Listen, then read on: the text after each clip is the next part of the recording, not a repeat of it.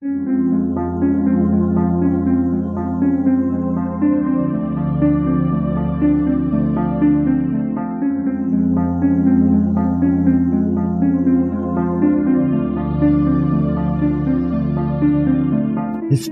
tells the story of the world and of our lives. Sometimes that history goes bump in the night.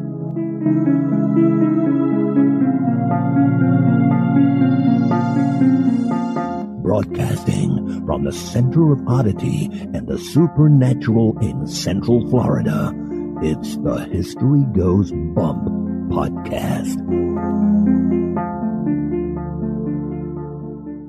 Hello, you spooktacular people. Welcome to this 331st episode of the History Goes Bump podcast. Ghost tours for the theater of the mind. I am your host, Diane. And this is Kelly. Kelly, we're back from New York. We are. It's so much warmer here, although not by a lot. You really... cold. It is a little bit chilly in Florida, but you nearly froze to death in New York. It. I mean, I already knew I was going to freeze to death, but I think you literally got a little touch of hypothermia the evening we did the ghost tour. I guess maybe I did. And that's what we're going to feature on this episode. My hypothermia? Yes, your hypothermia. No, we aren't. That's all we're going to talk about for the next. That's all we're going to talk about for the next hour. It's really miserable. I could not get warm. Yeah, you shivered and shivered probably for a couple hours after we got back to the hotel. And didn't we have the air cranked up to 80? Yes, in the room? It was very warm in that room. I couldn't warm up. Yeah, that's why I think you definitely had hypothermia a little bit. So as I alluded to, we're going to be talking about Haunted Greenwich Village. Very excited to bring this to you guys. Before we get into that, we want to welcome into the Spooktacular crew, Shane, Jacob, Dwayne, Mandy with an I, Jade, Chantel, and Linda. Welcome, everybody. And I do want to point out that 3 of those people, Jacob, Chantel, and Linda, we'll be welcoming them into the cemetery later on in the episode, too. So that's pretty cool. That's so amazing to first come into the crew and then immediately start supporting the show. Thank you so much, you guys. Really appreciate it. And now, this moment in oddity.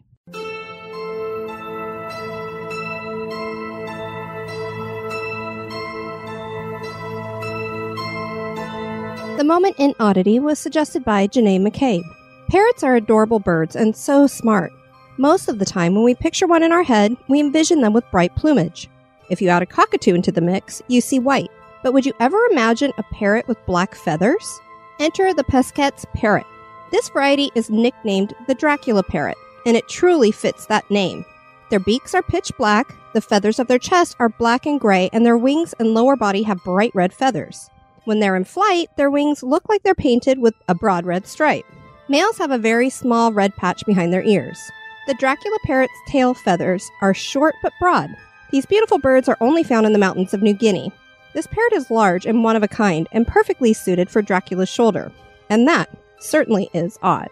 And I have to say, they remind me somewhat of a Congo African gray, but their tails are a little bit longer, but their heads are really unique. They don't look anything like a regular parrot to me. They almost have a bird of prey type of look to them. I just know they look really cool. They do.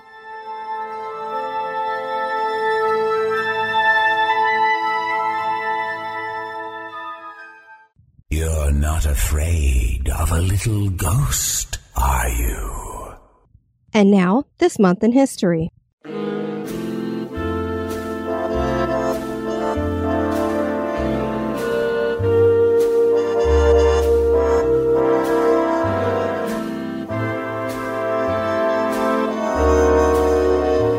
In the month of March, on the 26th in 1945, the Battle of Iwo Jima came to an end.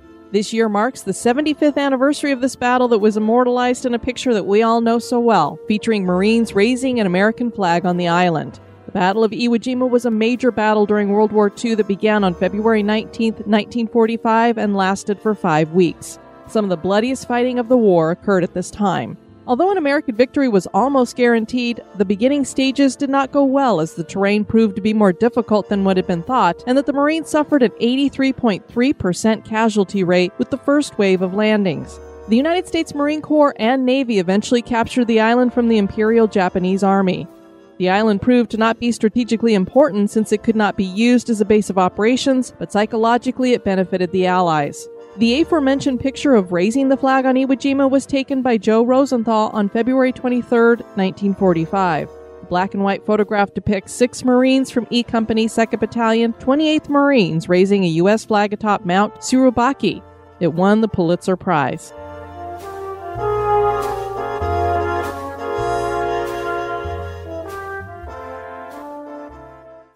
Greenwich Village is on the island of Manhattan in New York City.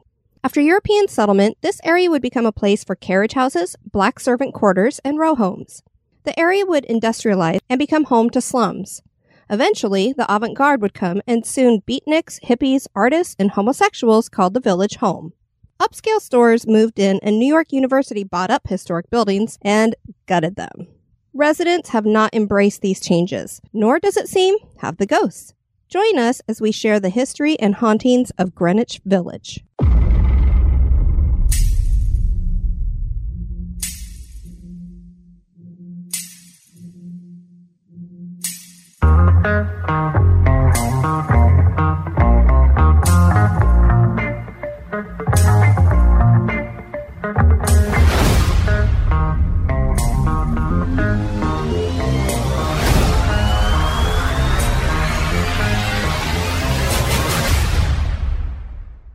Kelly, if people were to ask us what was our favorite part of visiting New York City, and it was a whirlwind trip. It We sure were was. barely there for 4 full days. It was mostly half a day on a Saturday, and Tuesday morning we were just heading out to the Right. airport. So we basically had 2.5 days to spend in New York City.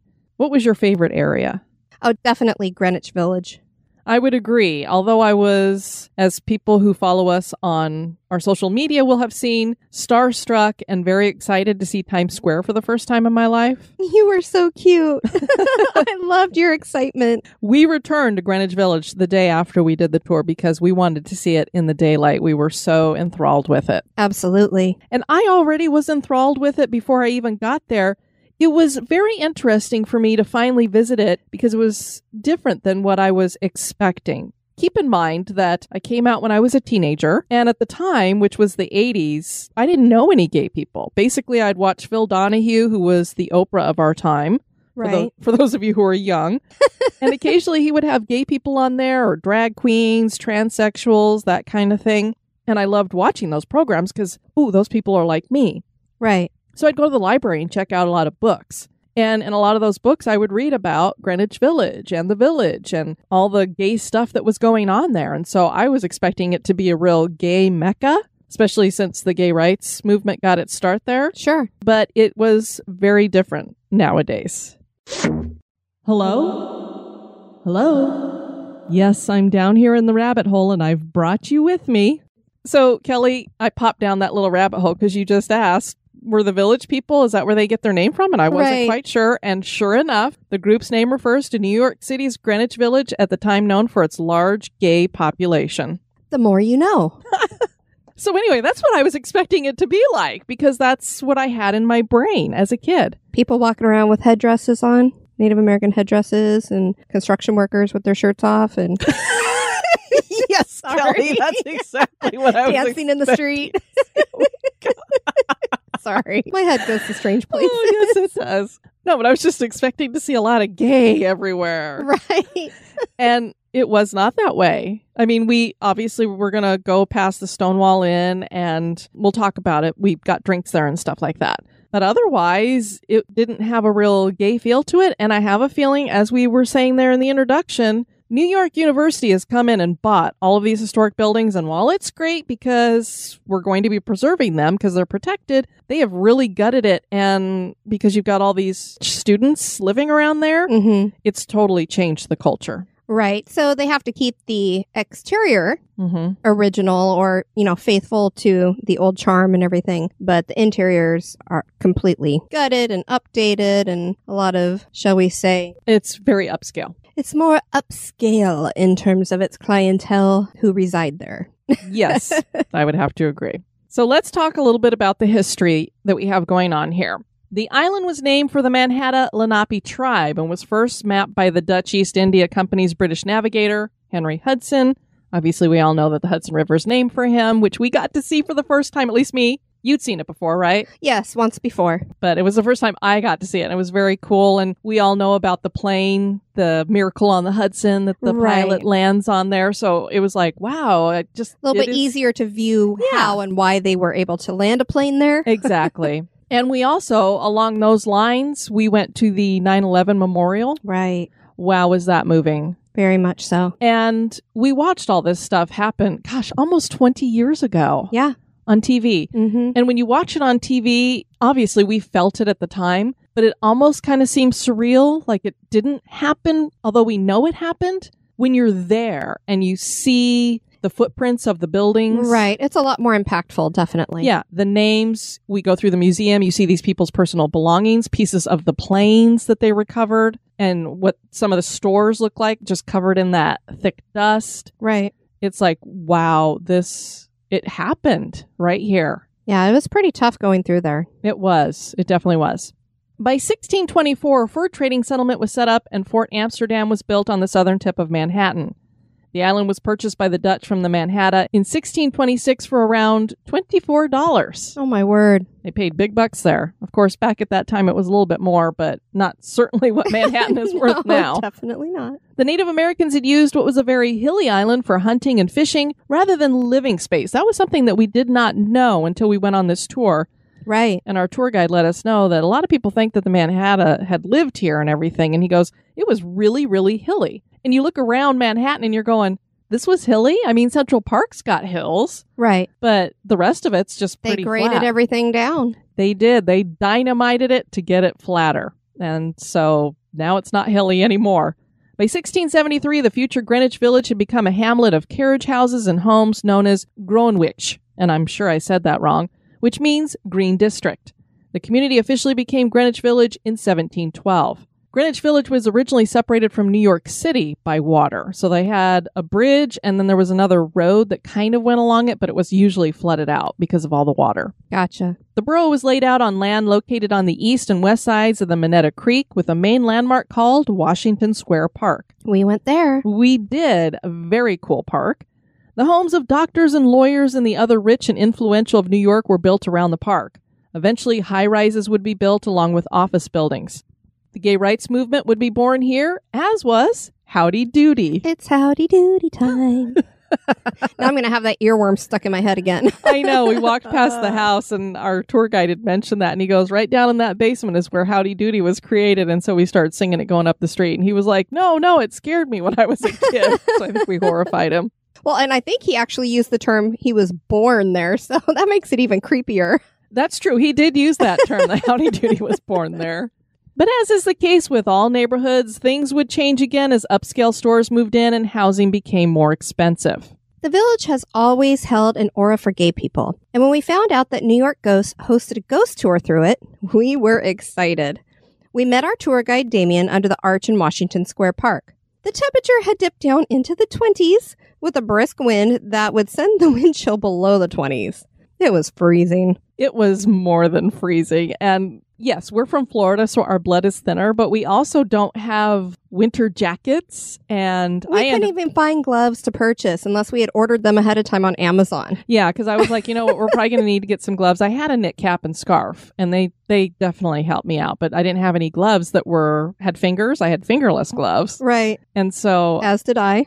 I was like, maybe I should get some before we go. Well, you can't find any here, even though it's winter in Florida. Mm-mm. So we ended up buying them on the street there. So this was going to be a tough tour for these Floridians, but we learned so much about this area of New York City that it was worth the sacrifice. We were joined on the tour by a couple from Montreal who were much more prepared for the weather, and they literally laughed at us when they found out that we were from Florida. Like, they took far too much joy in the fact that we were freezing our heinies off. It was cute because there weren't a whole lot of people out because it was so cold, right, especially on a Saturday night. And this couple comes over to us because we'd been standing there for a while, and they're like, are you doing a ghost tour too? And we're like, yeah, because we're looking for a tour guide with a lantern somewhere. And he was a little bit late. And so we introduced ourselves and we're like, God, it's so cold tonight. And we're like, we're from Florida. And they're like, oh, we're from Montreal. So this is actually south for us. They were really far too tickled. I mean, yeah, Emil was quite tickled by the fact that we were from Florida, and he just couldn't stop laughing as we were shivering. If I didn't have such a good sense of humor, I might have smacked him, but Yeah. And I know as we get along in the tour, at one point you're looking at me and you're like, you're not really complaining about the cold or anything anymore. Are you okay? And I was like, I think I'm just numb at this point. I can't. I was worried about you because you got really quiet for a while. And I know how cold I was. I was really kind of miserable. It was really tough, but I loved the tour. And so I was struggling to, pull out my phone to take pictures and stuff because I was shaking so hard. Yeah, because it was like I had to take my hands out of my gloves. Right. And so your hands would just immediately freeze because the wind, it was about a 10 mile per hour, if not more wind. Guys, while we were outdoors during our trip, the most I pretty much saw of Diane were just her eyeballs because she had that scarf wrapped turban style around her face. And then she had her beanie cap on and her jacket with extra hoods coming out from her sweatshirt pulled up over her head. I literally saw her eyes, but I was wrapped up. I understood why. And for this tour, you could pay an extra $5 for a 30-minute add-on. And of course you did. Which I did because I wanted all the extra. And this is the only ghost tour that I've been on that I was like, is this ever going to end? Not because I was like, this tour sucks. I just was so cold. Right. I was just like, oh my God, I just want it to end. So I felt the same way. I couldn't feel my feet. I was worried about going down, hearing the alarms, beep, beep, beep. Kelly's going down because I just couldn't feel my feet. I thought I was going to trip and fall. And the thing is, I'm prone to that anyway. And the thing is, we weren't going to be going back to a car that we could heat up and sit next to the heater really quick. We're going to have to walk a few blocks to catch the subway and then walk a few more blocks to get back to the hotel. Absolutely. So needless to say, that's why you were hypothermic by the time we got there. Yeah, I would suppose so. Because even though you could only see my eyes, I was bundled up really well. You were not. That's true. All right, so back to the tour. Damien introduced himself and let us know he would be sharing just as much history as ghost stories, and that he would take us places not on the normal tour, which was perfect for us. He clearly loves the village and knows his stuff, and has lived in Alphabet City for many years. He was full of great tips and taught us to cross streets like a native New Yorker. Which means you just go. Right. And you were still hesitant on that. I just started, the whole rest of the time we were there, I'm just like, I'm going. Yeah, once Kelly was trained, she was off, and I was like, we're going to die. I did have to wait on the opposite side of the street once or twice for you because you got left behind. Now, you had asked me when we were in New York, he keeps talking about Alphabet City. What is that? The streets that run in this part of the Greenwich Village neighborhood are A, B, C, and D. That's where they get the Alphabet City okay. from. Before we get into the tour, one of the places that we pass on the tour was the Stonewall Inn. Damien didn't share any stories other than to tell us the riots had taken place here, so clearly he didn't know it was haunted. And obviously we knew it was haunted. Right. For those of you who don't know, the whole reason we were in New York City is because episode 300, which featured the Stonewall Inn, was up for a Guides Association of New York City award. And so that was like one of the key things that we wanted to for sure see. Right. The purpose of the trip. And we had thought that we would be catching a drink there after the tour because the bars there are open till 4 a.m. But we were blows my mind. We were so frozen. The idea of getting a beer or wine just was not. Maybe drinking a bunch of whiskey. Something a little harder, maybe, but warm our innards. So we'd already decided that we wanted to return to Greenwich Village the next day in the daylight and take some pictures and see everything. And so that's when we decided to go get the drinks. And we did go inside. It was special for us in many ways. One, this was the place where the gay rights movement started. And then, of course, like I said, that episode was the one that we were up for an award for. So it was just really cool about that.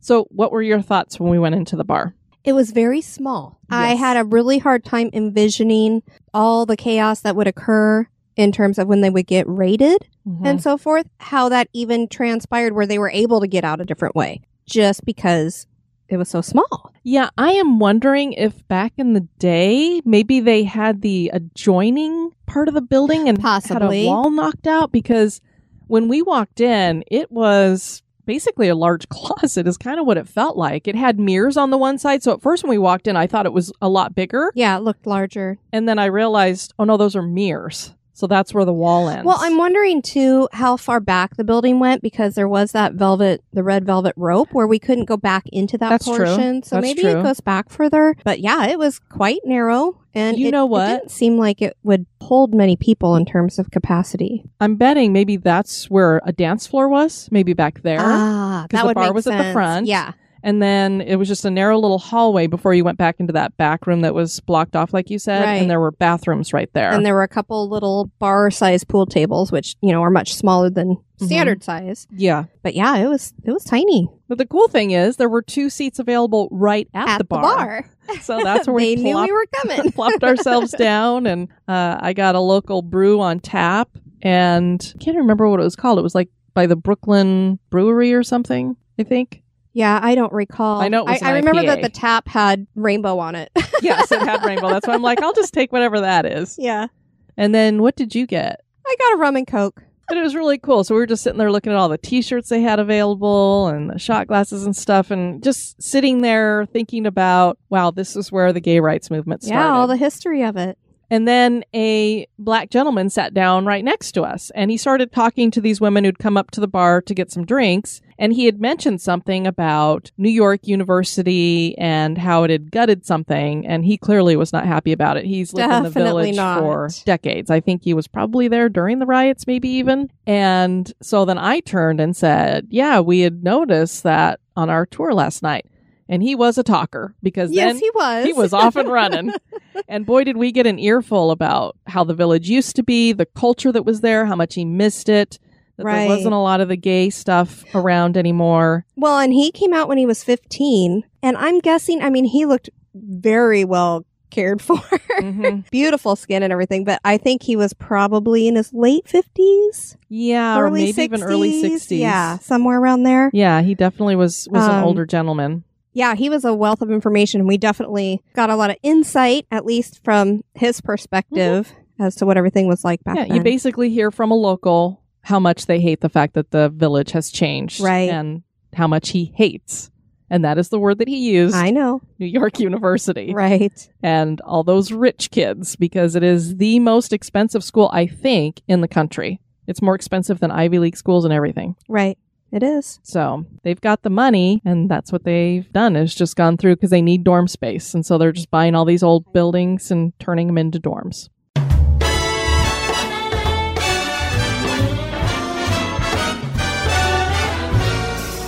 I'm lucky, so lucky the arrow missed my heart.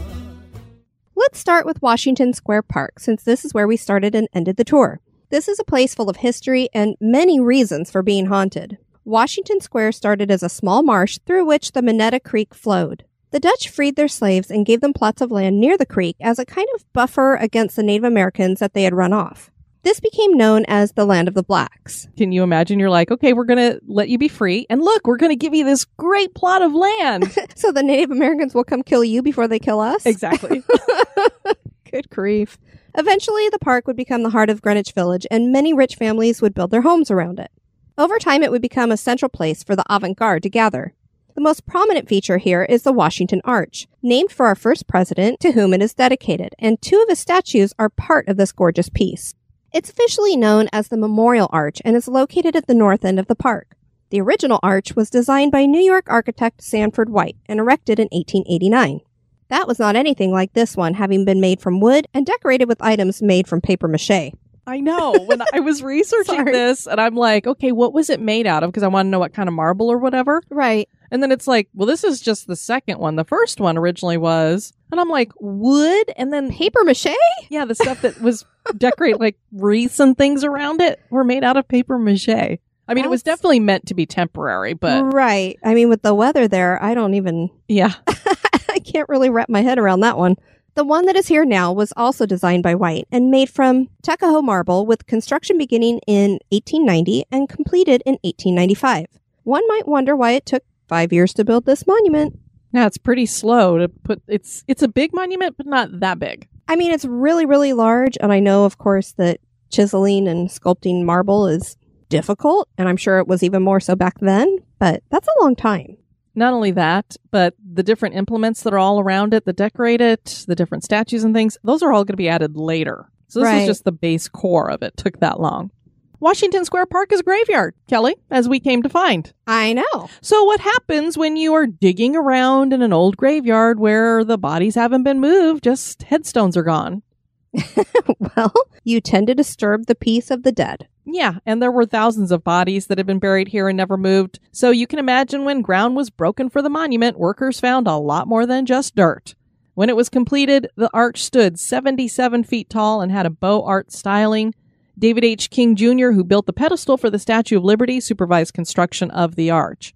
Many artists contributed their works to the memorial, as I was telling you, with 2 statues of Washington being added in 1916 and 1918. The arch itself is the scene of one of the ghost stories told here. As World War I started, there were a group of artists who decided that they should declare Greenwich Village its own sovereign nation. Okay. We For wanna such be- a small area, we're a sovereign We nation. want to be our own nation. They decided to do this from the top of the arch. So I thought we were going to get a story of all these people falling off, which did not happen, thank God. But what they did do is they brought up balloons and lanterns and they lit a fire as they read their declaration and celebrated. Even though they were probably drunk, nobody managed to fall off. Oh, God. But many Yeah, people, that's true. but many people walking through the park at night have witnessed the scene on top of the arch as it plays over again in a residual manner. Wow, I didn't realize that they had the residual going on top of the arch. No, and the way they got up there is we couldn't see it, but there's some kind of a door and you can climb up inside in a ladder to get to the okay. top of it somehow. I mean, that's pretty tall. It is. So I was like, how would have they gotten up there? Oh my gosh, I'd get vertigo and fall off without being drunk. And it's not that wide. I mean, it's, I don't know, what would you say, about 15 feet. across? Yeah. I mean, because we were huddling underneath it trying Yeah. to get out of the wind. So yeah, about 15 feet. Yeah. So, I In mean, depth. it's something that you could easily fall off of if you're partying a little too hard. This park is full of spirits. As we mentioned, this was a graveyard, and thousands of people were buried here in mass graves and unmarked graves as epidemics would course through the area. The Manhattan were also driven from this area, and people see their spirits here too, possibly trying to return to a place that was their hunting ground. Edgar Allan Poe's spirit has been seen walking through the park.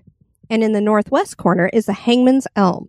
This is one of the oldest trees in New York, and legend claims that it was used to hang and lynch many people in the past. The main branch that was used broke off in the 1990s, but that doesn't stop people from claiming to see shadowy figures hanging from the tree. Specters are seen gathering around the base of the tree, and it is thought that they are spirits of executed prisoners from a nearby jail. There is a ghost dog here, too. Many think that this is Fala, President Franklin Roosevelt's beloved Scottish Terrier who died in 1952. Fala was buried next to FDR in Hyde Park, but it spent a lot of time near Washington Square Park when Eleanor Roosevelt lived here in Greenwich Village. Perhaps the pup loved its time at the park so much that it has returned on occasion in the afterlife. So we make our way down the street from Washington Square Park, and the first place we are pointed to look at is this really tall building that is called the Brown Building, and it's now owned by New York University. It had once been home to the Triangle Shirtwaist Factory, and many of you who are history buffs have probably heard about this factory and have heard about the fire that happened here. I know we covered it in one of our This Months in History. Right. The factory was located on the top 3 floors of what was at that time called the Ash Building, and this was owned by Isaac Harris and Max Blank. This was a dangerous sweatshop. Damien shares about sweatshops here in the village and then starts to tell us of the tragedy that took place here. This was Broadway, and just 5 minutes from here where I lived, the Lower East Side, was the slums. Shoulder to shoulder people. They're living in the tenement buildings. A new building that comes into fashion. They were 5 stories high, they held more people. You would have worked in the sweatshops. Have you heard about the sweatshops here in New York called sweatshops? The city decides to use tin for walls. Not realizing on a hot day, tin activates heat. It's just like an oven. Dressed in Victorian clothing covered from neck to toe. They and their child baked like cakes for 10 to 12 hours in these sweatshops. They ran up and down Broadway, with the slums being just lower east from here. This building right here on the corner today is the Brown Building. It is a part of NYU, New York University Administration. Today, all of the park is New York University. Everything around it. This building was the Ash Building. And it advertised its rooms fireproof. It was the Triangle Shirtwaist Factory that occupied the 3 top floors, 8, 9, and 10. Employed about 500 people, mostly women, well over 400 women. Between the ages of 14, they say 46. Now, it was March 23rd, 1911. It was a Saturday. They worked Monday through Saturday. And it was just at the end of the day, which would have meant time for pay. They got paid at the end of every Saturday. And they believed that one of the workers smoked a cigarette. Lit the ash, and it falls into thousands of pounds of the old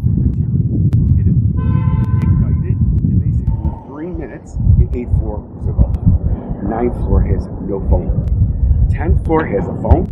The 8th floor calls the 10th floor and notifies them. Now, I still know today they'll still check your bags if you work in a store. At the waste factory here, they would lock the door.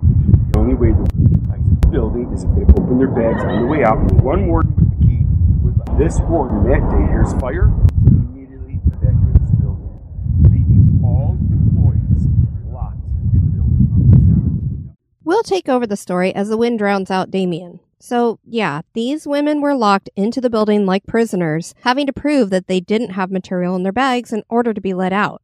As fire breaks out, the guy with the key leaves without unlocking the door. 500 women are left inside. The day was March 25th in 1911, so almost 109 years ago.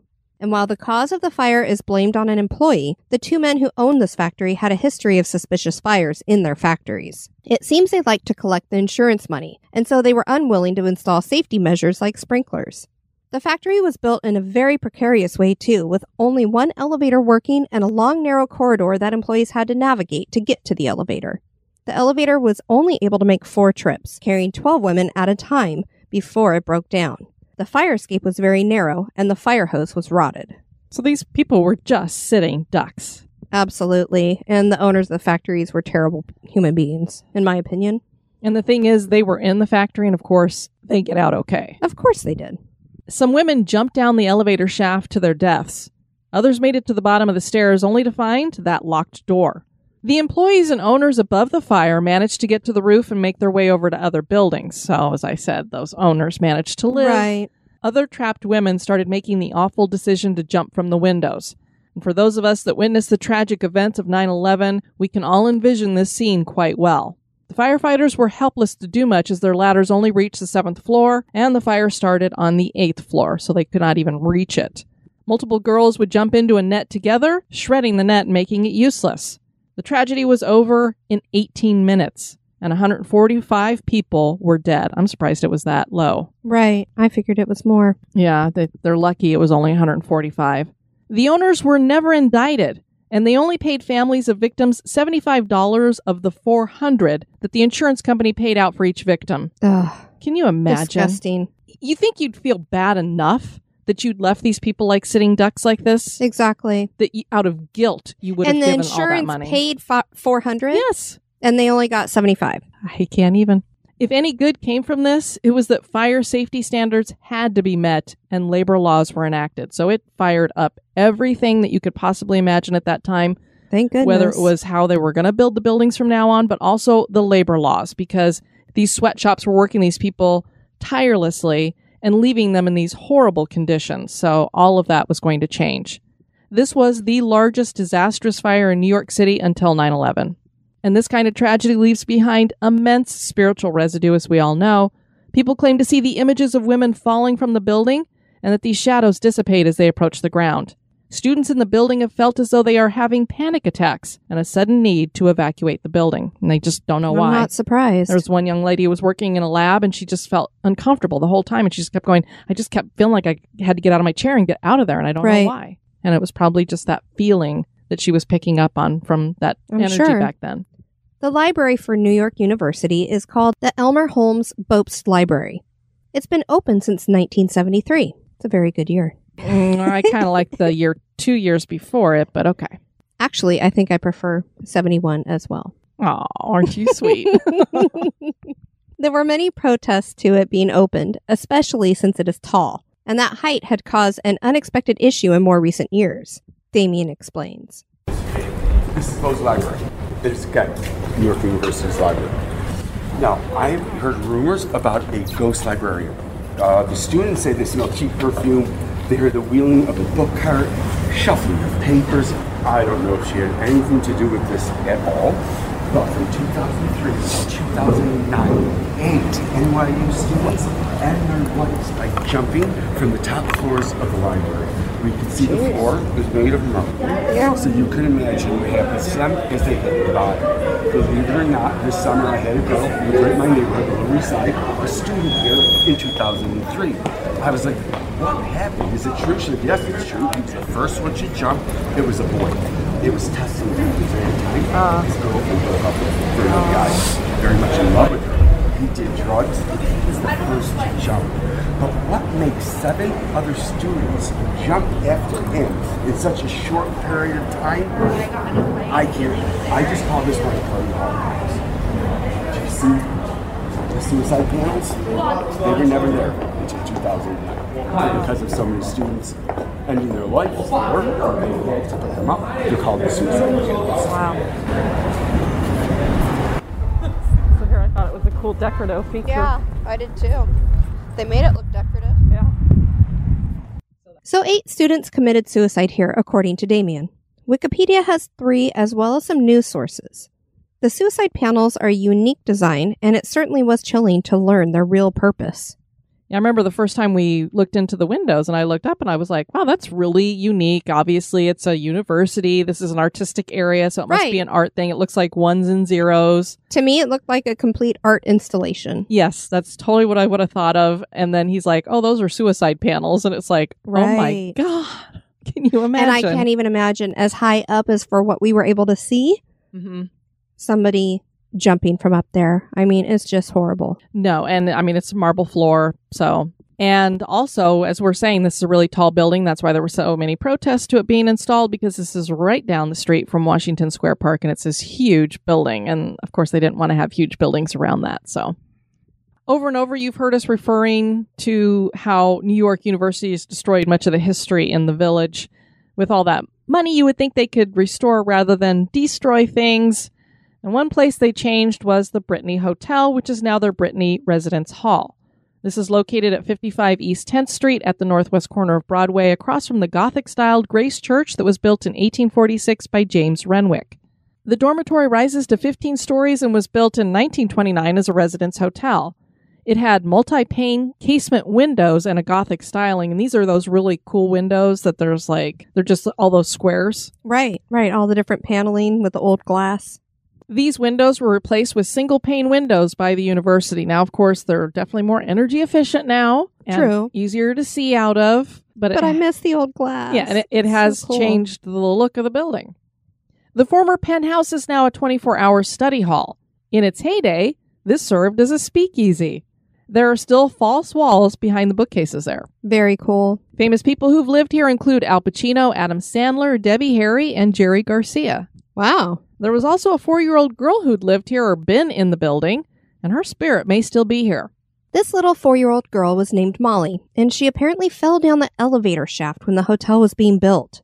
Residents have seen her spirit in the hallways. She's not the only one heard and seen. Disembodied heavy footsteps are heard, and there is music that can be heard that no one can figure out where it's coming from. A former resident claimed that he and his fiancée were kept awake all night by a presence they couldn't see. Another former resident named Karen claimed to have what almost sounds like sleep paralysis experience, although it continued to the point that most of us would call it a possible haunting. Karen had come in late one night and her roommate was already fast asleep. Karen got into bed, but she tossed and turned and was fully awakened when she felt a force pressing down on her and she couldn't breathe. She sat up thinking she was having a dream, and then she realized that something was still holding her legs. She could see a dim, shadowy figure at the end of the bed with its hands around her ankles. Karen started screaming, and her roommate snapped on the light. The figure was no longer there, and Karen moved to a different door. Who could blame her? Now, one of the next places that we went to was a big surprise for you and I. It was. We knew that Edgar Allan Poe had a cottage that was over in the Bronx, and we were going to try to make an attempt to go see it. It just didn't fit into our schedule. We didn't even go over to that area. Right. We were running around to so many different places. I can't believe everything we did get fit in. This is true. Considering we were on Subway and foot the whole time. Yes, exactly. And that we didn't have a whole lot of time. So we stop outside of this building, and this is a place where apparently Edgar Allan Poe had once lived. And I didn't know, Kelly, but he lived in like 4 or 5 places in the New York City area there. So I think he moved around a lot because he didn't have a lot of money. So maybe he got kicked out. Possibly. Or rent was too much, or I don't know. But this was one of the places that he had lived. And Damien tells us about the artist who moved into this area. This is Greenwich Village. This is, the wealthy families who came uptown live on Fifth Avenue. They live in 6th-floor mansions. If your child was creative, an artist, it was an embarrassment to the family. Your punishment, they sent you to Greenwich Village. Not such a bad punishment, other than maybe your living quarters would have been much smaller. But this was all arts, writers, dancers. As the wealthy families moving around the park, more wealthy families start living around the park. So we didn't know that Poe had lived in the village before moving to his cottage in the Bronx. It wasn't for a long time, 1844 to early 1846, but apparently he haunts the place. This is not the original building. New York University bought it and planned to demolish it, but preservationists made the university sign a deal in which they dismantled the house but used the bricks to recreate the facade within the structure, and they also had to place a plaque outside explaining its historical significance. Damien's going to explain a little bit now here. Around the park, more wealthy families start living around the park. 1844. Today, again, administration for NYU. 1844. This was Edgar Allan Poe's house. He and his 13-year-old cousin bride, Virginia, lived here in this house just over 1 year. While living here, prolific writer. He writes The Cask of Amontillado, 3 short stories, part of The Raven, while he was living here. Notable, notorious adult, many affairs, and mostly with women authors. Again, well, let's see. Fanny Osgood bears him an illegitimate son. I understand terribly deformed, and I believe dies young from respiratory issues. Elizabeth Ellis, a mean-spirited woman and probably the most notable of all of his mistresses. She loathes Virginia. She herself calls the letters that she writes Virginia poison pens. They're scathing letters wishing her ill. Now, it is just here in the front parlor one day that Virginia's playing the piano and singing. She has her first bout of blood. Called consumption in the day. We know today is tuberculosis. Poe is distraught. He moves her to the Bronx. I think maybe you guys know back then they believed fresh air would cure. Because the Bronx had less people, less traffic, more land, bigger homes, he believed that would help her heal. So he immediately moves there. I know she dies, 1847. He dies in 49. She dies 47, 24 years old. On her deathbed, she blames Ellis for her death. Now, do you know the Victorians were obsessed with death? Yeah. Like they did strange things, very strange things. On her deathbed, he has her watercolor, her hair done and dressed. The picture stands right here. Afterwards, when they move out, there's a family that purchases the house. Today, the NYU students complain, coming upstairs from one of the bedrooms, they feel like a body is crawling on the floor. The sounds, they hear grunts and moans. This is only my hypothesis. I believe that child may have been autistic. Again, that would have been an embarrassment. Cancer was an embarrassment back then. And they often would have locked the child away.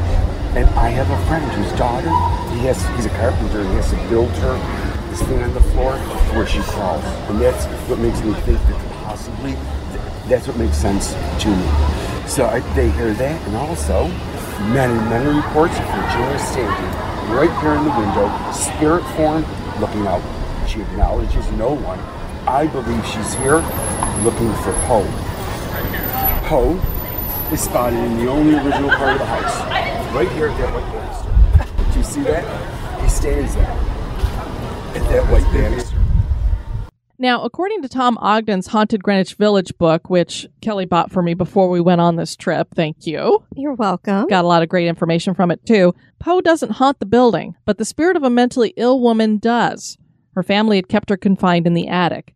So is it this female spirit haunting the place, or is Damien right in thinking that an autistic woman was locked away here somewhere? Because as you heard him say in the audio, he thought maybe it was somebody who was autistic. I think he said it was an autistic child. Yeah, you're right. So, but someone autistic nonetheless. Yes. And then we did look at the picture that was painted of his wife, Virginia, that's still hanging there on the wall. And we also want to point out the same point that we made in our Poe episode, which is way back in episode number 3. My word. Many people get their information on Poe from Rufus Griswold's biography of Poe. And if you didn't know, Griswold hated Poe because Poe had given him a lot of literary critiques. That's basically what Poe made his money doing. I mean, he wrote his short stories and all of his poems and those kinds of things, but where he really made his money was as a literary critic, and he did not like Griswold. And so he was always writing horrible things about him. So you can imagine if now you've been given the duty of writing this person's biography and obituary. Oh, goody. I can write whatever the hell I want. Exactly. So what he does write is that Poe was this womanizing drunk who did drugs. And it's just this horrible human being. And that's what I kind of grew up learning about. Right. Most of us have. Yeah, until I did the Poe episode and started reading other things. And I went, wait a minute.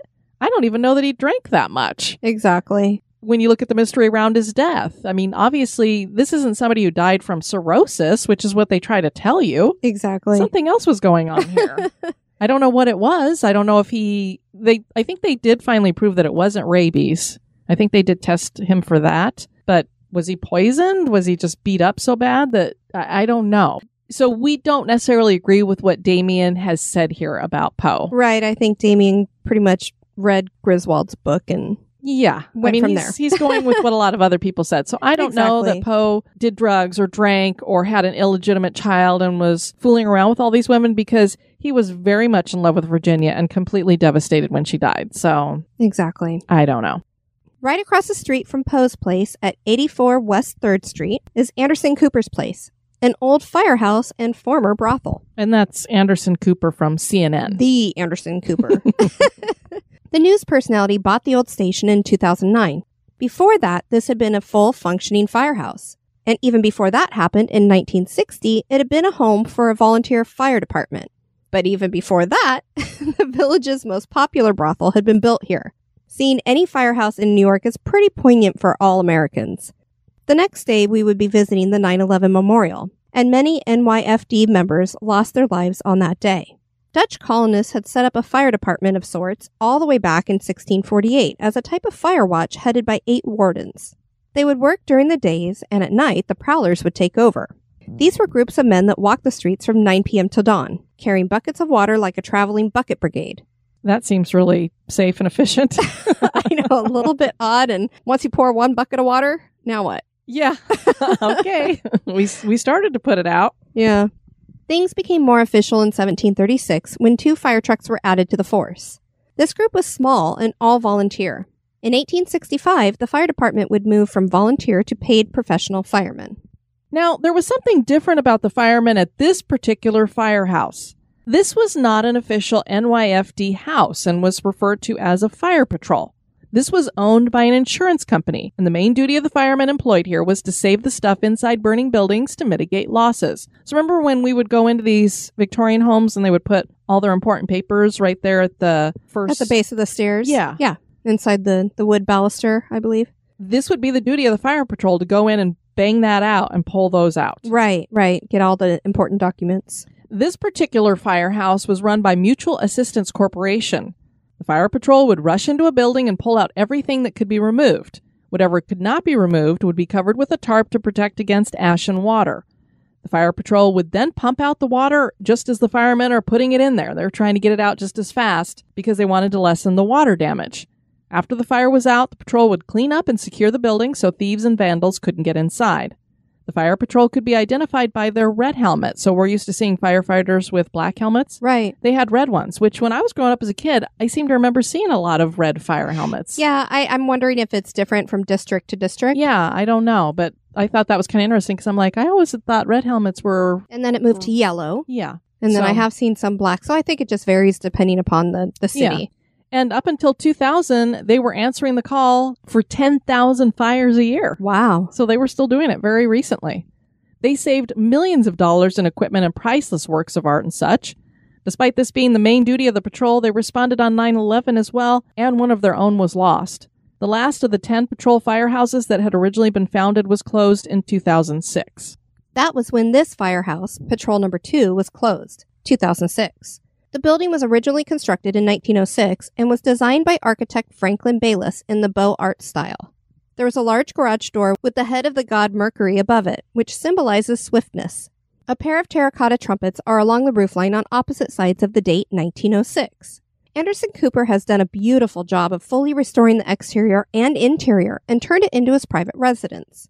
We're not sure what the inside looks like now, but during its fire days, the interior was made from brick, set in a herringbone design, and the walls were decorated with glass tiles that made up murals depicting the history of the fire patrol. To get to the upper floors, firemen would go up a narrow spiral staircase made of metal, and they would come down via a brass pole. 4 fire plaques honoring the fallen men of this house were up on the walls, and were going to be thrown away when the building was up for demolition. One of the firemen's fathers grabbed the plaques. Anderson told the father that he would return the plaques to the outside of the building when the renovations were done. So that's really cool.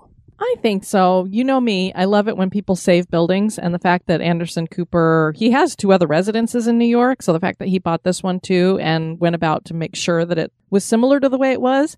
It doesn't have the gaudy paint on the outside because it used to have red and white paint and everything on it to make it really bright. Now it looks like it matches all the other brick buildings. So he got all the paint off of it and everything. But it looks like a gorgeous building. It really does. The garage door is different style now, but it's all brown, but it has right on the front of it, this is a private residence working garage, so don't park here. And installing the plaques to honor the men. I thought that was really, really cool. Definitely. Can you imagine if they just chucked those? Oh, well, we're getting rid of the place, so let's just get rid of these. I know. Those men died. Hello. Now, we don't know if Anderson was aware that the firehouse was haunted before he bought it, but he probably knows now. Damien tells us about it and some of the ghost stories. It is now 1897. There's a woman living here, and her name is Henrietta Herman, a.k.a. French Madame. It is she and her girls that entertain the city's top gentleman right there at the firehouse number 2. Okay. Luckily, the windows are off. That was originally her home. Other kind of fires. This was before. Okay. So I do know that the police station has a scandal. Henrietta gets called in as a witness. Now, she was very trusted by the police department and its men. Very, very well liked. This was they say the favorite brothel here in Manhattan. She gets called in to testify, and against her better judgment, she testifies against the police, never to be seen again. Now, I know the place sits empty for a few years, and in 1906, it becomes a volunteer firehouse. It is this firehouse that puts the fire out the Triangle Shirtwaist Factory. In the 1960s, it becomes a legit firehouse here in the city. The firemen have many, many reportings. Many things take place here. Mostly something being dragged across the floor of the top floor. Typical paranormal activity. Footsteps coming down the stairs.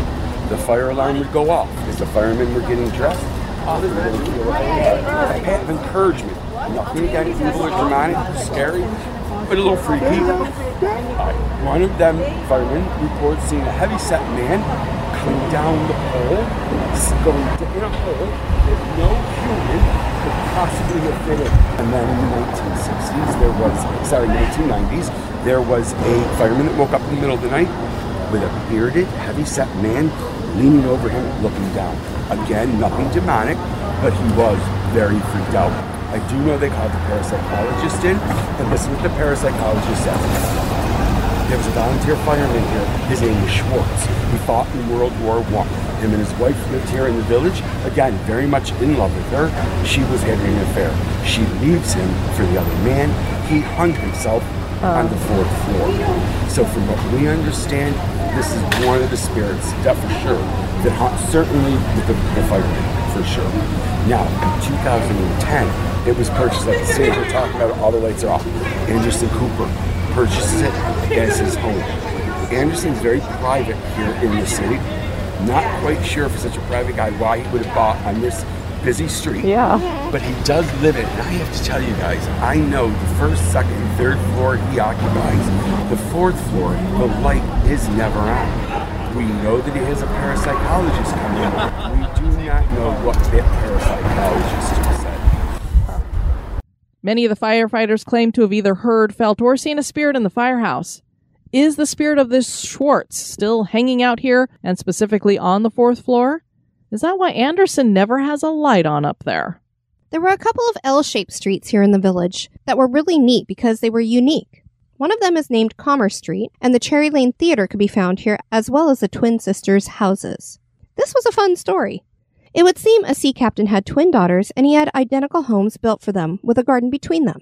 A unique feature stands out right away. Both houses have no windows on the sides that face each other. Apparently, these sisters hated each other and demanded that the houses be designed this way so they wouldn't have to look at each other. Their father named the garden between the house the Garden of Hope. Isn't that sad? That is really sad. I can't imagine. And twins. I Usually they're know. so connected. Yeah. As he desired that they come to love each other.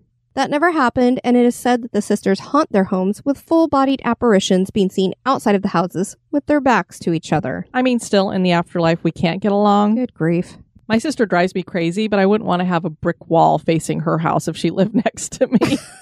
I mean, Poor Christy. I don't think I could ever picture you guys standing with your backs to each other. no, but we did have our moments when we were kids for Well, sure. you were kids.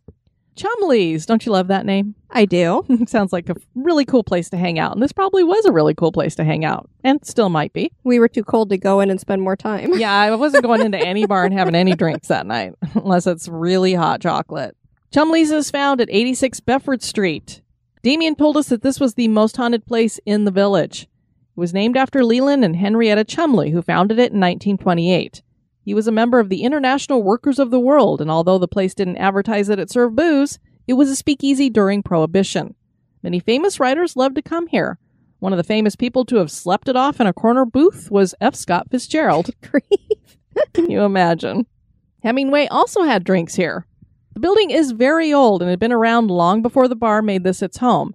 This brick building was built sometime in the 1820s and served as a blacksmith shop, stable, dairy, and garage on the ground floor, and as a working-class apartment above. Damien tells us about its history and haunts. Originally, this building was a blacksmith shop. Recorded in New York City history, runaway slaves were hid upstairs. Now, I know that New York State was the third state to free the slaves, however, we were the second to activate it. And this was even after 1827 that they would have been hidden upstairs. In 1920, it is purchased by Lee and Henrietta Chumley. Purchased it as a speakeasy. We know speakeasies? Yeah. Okay. Here in the village, guys, always, still to this day, there are certain knocks. If you do not knock that certain knock, the door's not going to open. Okay. This had that certain knock. And this is how it worked. Police frequented this place. It was very, very popular. Lee, this had very flamboyant characters, silky blousey shirts, floppy hat, silk scarf tied around his neck. Henrietta, impeccably dressed with the very, very best feather headpieces in the roaring 20s. Big drinkers. Love to drink with their clientele. Their clientele consists of Hemingway, Fitzgerald, Sinclair. It just goes on and on. Every author came here to drink. It was a little rowdy. You know, some of the neighbors would complain a little bit, but as I said, it was everybody's favorite. Henrietta especially loved to drink with her clientele. Friends with the police department.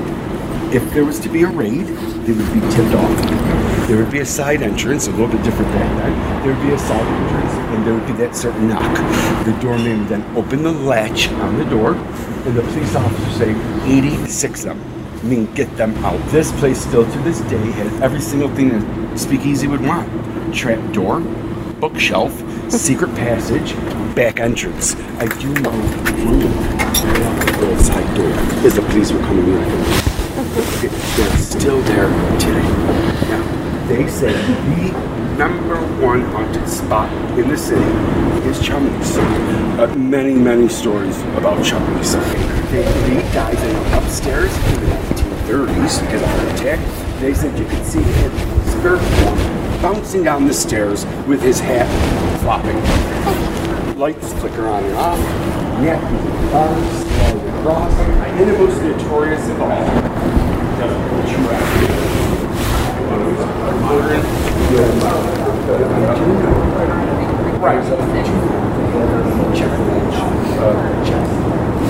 The loser, drunk, picks up his glass, smashes it, sticks it in the winner's juggling thing, kills him in the 1960s. Shortly after this, Henrietta dies at her favorite table right in front of the fireplace with a drink in hand. She also has a heart attack there.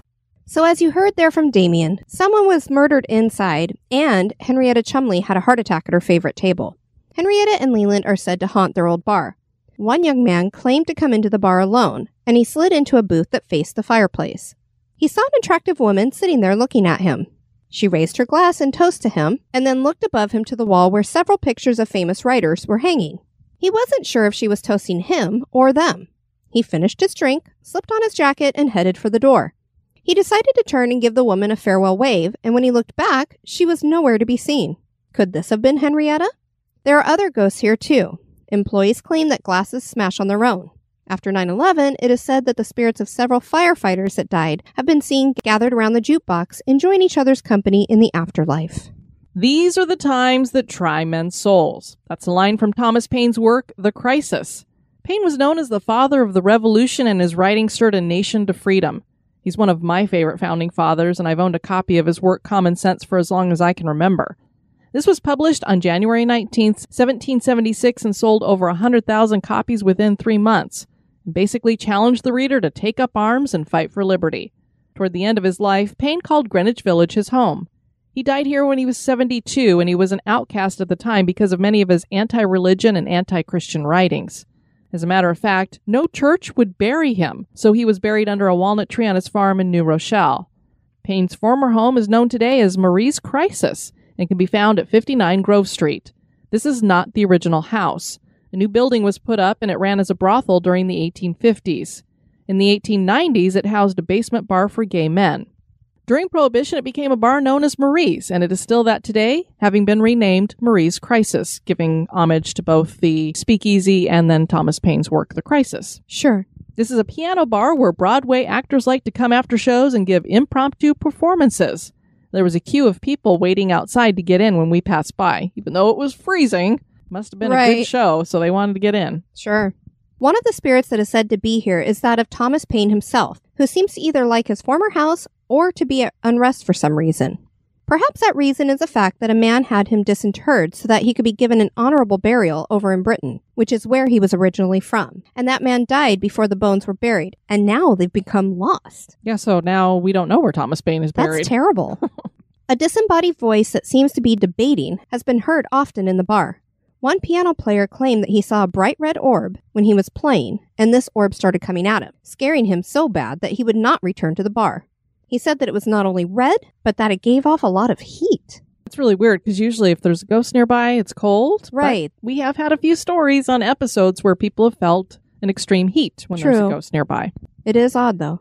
And one of the things that I've always really thought was odd is when you see the FLIR camera, which is the temperature kind of camera on these ghost hunting shows. It'll show like if there's a ghost somewhere, red. And I'm like, how are they giving off a heat signature if they're a ghost and they're really cold? Right. The townhouse at 14 West 10th Street in New York City is a beautiful Greek Revival home built in the late 1850s. The brownstone has played host to many of New York's elite and was even home to Mark Twain for a year in 1901.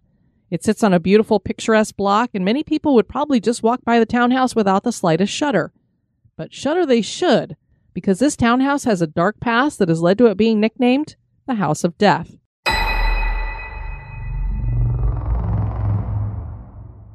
Death came in many forms here, from suicide to murder to natural death. For this reason, it's believed that the brownstone is haunted by many spirits, one of whom is Mark Twain. Is the reputation deserved? And is it possible that somehow this building itself has become a portal bringing nefarious creatures into our world? James Borman Johnston was the son of a prominent Scottish-born New York merchant, John Johnston. He had been a founding member of the Metropolitan Underground Railroad and the Broadway Underground Railroad. His wife was one of the first residents at number 14. At that time, it was a single-family home. In 1900, Mark Twain took up residence and stayed for a year. Later, another couple had moved in, and while details are hard to find, it would seem that a murder-suicide resulted from the relationship. As the years went by, a need for housing grew in the city. Brownstones started converting to multifamily apartments. 14 West 10th Street converted to 10 apartments in 1937. So that was a pretty big house for Mark Twain to be hanging out in if they could make it into 10 apartments. Of course, this is New York. I was going to say, New York apartments can sometimes be the size of a walk-in closet. Yeah, so. Jan Bryant Bartell was an actress, author, and poet. She and her husband moved into the House of Death into a top-floor apartment in the 1970s. This had been the former servants' quarters. They'd only lived there a short time when strange things began to happen. Their dogs seemed to see something they could not, and they reacted very negatively towards whatever it was. Then Jan noticed it too. She described it as a monstrous moving shadow. Things got so bad that Jan decided to call in some help, and she contacted a ghost hunter. Not any ghost hunter. She called Hans Holzer, who was a world-renowned expert in the paranormal, and I'm sure many of our listeners have heard of him. I'm sure. He came to the house and confirmed her suspicions that something supernatural was going on at the apartments. They both believed that several people had died in the brownstone from mysterious causes. But nothing he did helped. Jan believed he made matters worse for her and her husband. She decided to document their experiences in a book that she published in 1974 called Spindrift, Spray from a Psychic Sea. Jan had considered herself a skeptic, but now she believed in the paranormal and even thought she had become somewhat psychic herself. Jan and her husband moved out of number 14 in 1973. Sadly, Jan died of a heart attack shortly thereafter. She never got the chance to enjoy the publication of her book. Some believe she has returned to number 14. There are even those who claim that she herself died in the house, but there's no evidence to back that up. Damien talks about the house and his thoughts on it here. From here, I know 1937, the one family gets split up into condos. 6 of them. 2, 4, 6, 8, because there was the 2 basement. Okay. There was a mother and daughter living in the basement flat. They came home one day, and a man in a white suit with white hair is sitting in a chair in the window. The mother asks, "Who are you?" He says, "I am Clemens. I am here for unfinished business." Now, I know Clemens, Samuel Clemens, a.k.a. is Mark Twain. And this was the Mark Twain house in 1901. He and his family lived here for a couple of years before he moves to Connecticut, where he died in 1910. He was a skeptic. He said, it's not the eyes that are out of focus, it's the imagination. Funny for being such a skeptic. In 1960s, a Broadway actress occupies the top right floor. Jane Campbell, and she records 22 different entities living in the house. Wow. A shadow ghost, a young girl, an old woman, a man on the staircase in a white suit with white hair. She talks about a negative energy in the house. This is the only one, and this is the one stop that kind of freaks me out, and I'll get to that. She writes a book, Psychic Drift, A Wave from a Psychic Sea. It is out of publication in 1972, but she records this dark energy that follows her around the building. She records hearing a hostile voice speaking. She also calls in a parapsychologist, a clairvoyant, and she has a seance. In the seance, they ask this demonic spirit to please leave the house. And in a very gruff woman's voice, they hear, "I will not leave this house. This is my house. I will not leave." Come to find out, this entity, her husband purchases the house for her. She is his new bride. He goes to the Civil War, never to return. So they say that is the one demonic energy here in the house. Now, I was a newspaper boy when I was 13. I skeeved the job. My fingers every night when I came home were filthy, dirty black. I don't read a newspaper to this day. Never watched the news until of late. But I never watched the news. In 1988, I lived just down the street here in the East Village. And I will never forget this. It was on the news every single night. I was fascinated. It was Joel Steinberg, a predominant lawyer here in the city, and I thought his wife, but come to find out, it was his girlfriend who spooked me. There was something about the way she looked, her hair, her face. She just kind of gave me the creeps. Upstairs in this apartment, they have 2 adopted children, 2-year-old Mitchell and 6-year-old Sally. He severely beats Sally to death with the phone and kills her. He leaves her for dead. 2 days later, she's found, Mitchell strapped to the bed in filth and squalor in her dead body. Now, we all here in the city thought the 2 of them did it. Later to find out that she, the girlfriend, was a victim herself.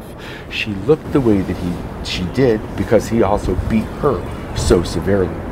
He, I believe, got 16 years or 20, maybe it was 20 something. He was released just several years ago. That I know.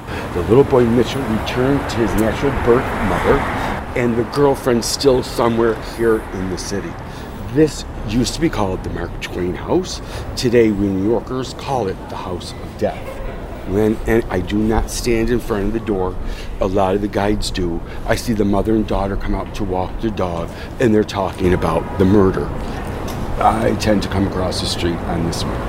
Every person that purchases one of the condos inside has to be told about the murder. So they do know about it, but I don't think that it's cool to stand there and talk about it in front of it. The House of Death. So as you heard there, Damien is not necessarily afraid of the house as much as he just doesn't like to talk about it in front of it because of all the bad stuff that had happened there. Right, and there's current residents today, so. And Kelly, let's share a little bit more details because he just kind of brushed over what is the most recent things that had happened there that were criminal. So let's go ahead and share that with the audience. So Joel Steinberg was a criminal defense attorney in New York. He moved into the House of Death with his partner Hedda Nosbaum and their 2 illegally adopted children in the 1980s. One of the children was named Lisa. A single mother had hired Steinberg to find a family for Lisa. Instead of locating a family, Steinberg took Lisa home with himself and never bothered to file adoption papers. He more than likely was not a suitable parent and would not have passed the scrutiny because Lisa would end up dead. One of Steinberg's issues was that he liked crack cocaine. He hit 6-year-old Lisa in the head one day. A call came into police that a child was not breathing at the House of Death at 7 a.m. on November 4th, 1987. Lisa was rushed to the hospital, where she was later taken off of life support. Her younger brother was a baby at the time and found tied to the playpen, covered in filth. He was removed from the home, and Steinberg was arrested for murder. He was convicted of first-degree manslaughter and sentenced to 8 to 25 years. He was released in 2004. It came to light that Steinberg had been beating Hedda as well, causing her serious permanent damage to her spine and face. He truly was a psychopath. So that's who Damien was talking about, that the woman just looked freaky to him. That's why she looked freaky, because she'd been so horribly beaten. And then as you guys heard there from Damien, one of the most prominent ghosts at the House of Death is Mark Twain. I love that little saying that he said to the woman, too. I would have been so scared. I don't know that I would have remembered what he said. True. He'd only lived there for a year and had not died there, but he must have liked the place since he's returned in the afterlife. People claim to have seen him wearing his standard white suit and hanging around the first floor and the staircase. Paranormal investigators that have investigated the building claim that there is a lady in white at the house, as well as the ghost of a young child and a ghost cat. In total, 22 separate entities have been counted. Several of the entities bring a darkness into the building. The feeling is oppressive and menacing. The shadows in the corners of the rooms seem to have a life of their own. Did they drive Steinberg to murder, or was that already in him? Greenwich Village is a neighborhood full of wonderful history spanning decades of slums, factories, to brothels and speakeasies, to artist communes and civil rights battles. Today, the village still holds much of its charm, making it our favorite place we visited in New York City. We loved it so much that we had to visit during the daytime the day after our tour. Is the village full of haunts? That is for you to decide. Well, Kelly, I had a great time there. We know we have some listeners who live in New York, especially New York City, maybe. Right. You have a wonderful city to visit. Absolutely. But that's all I would ever want to do. I don't know how anybody lives there.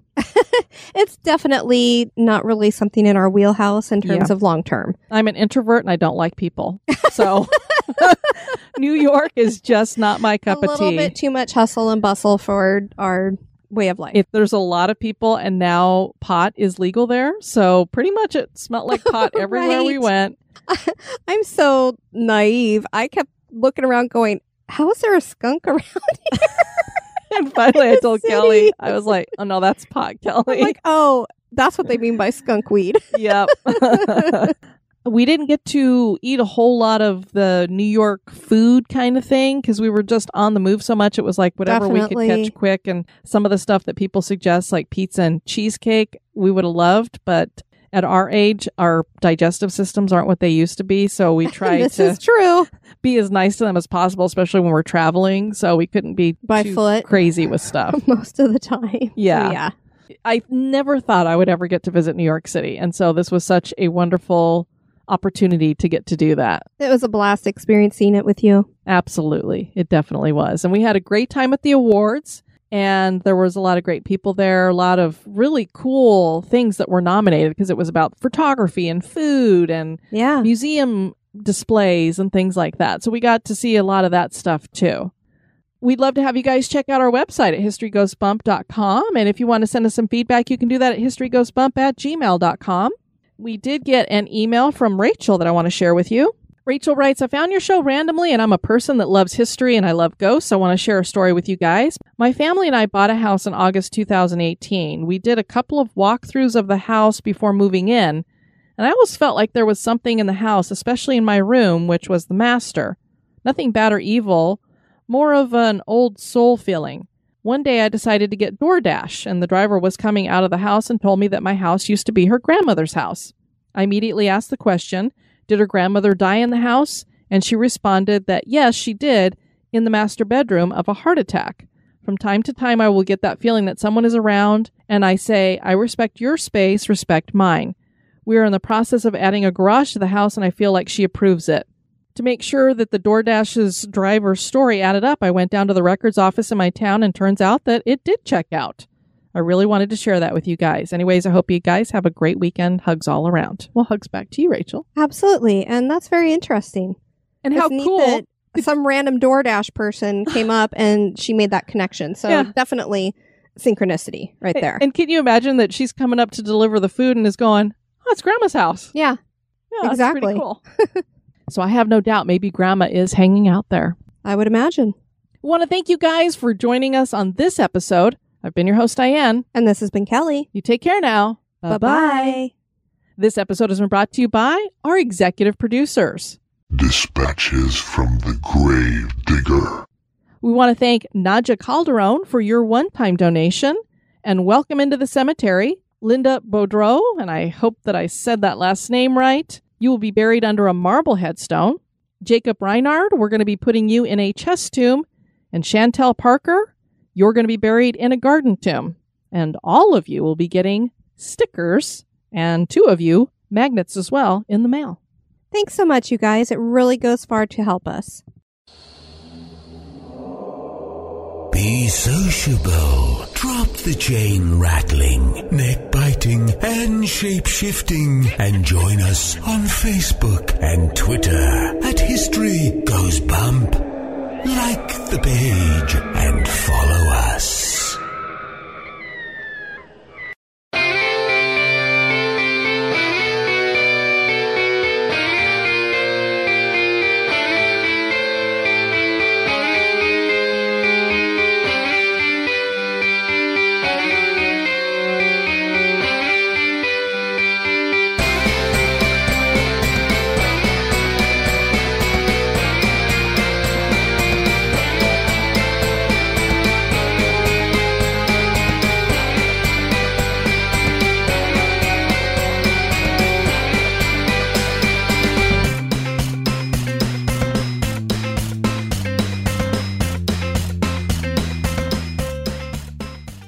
A pair of terracotta trumpets are along the roof line as opposite sides of the... Nah. Get out, dog. Go, Riley. You're distracting. To get to the upper floors, firemen would go up a narrow spiral... Does that help you say staircase better? My tongue is just not working today. Since the artist was not credited with...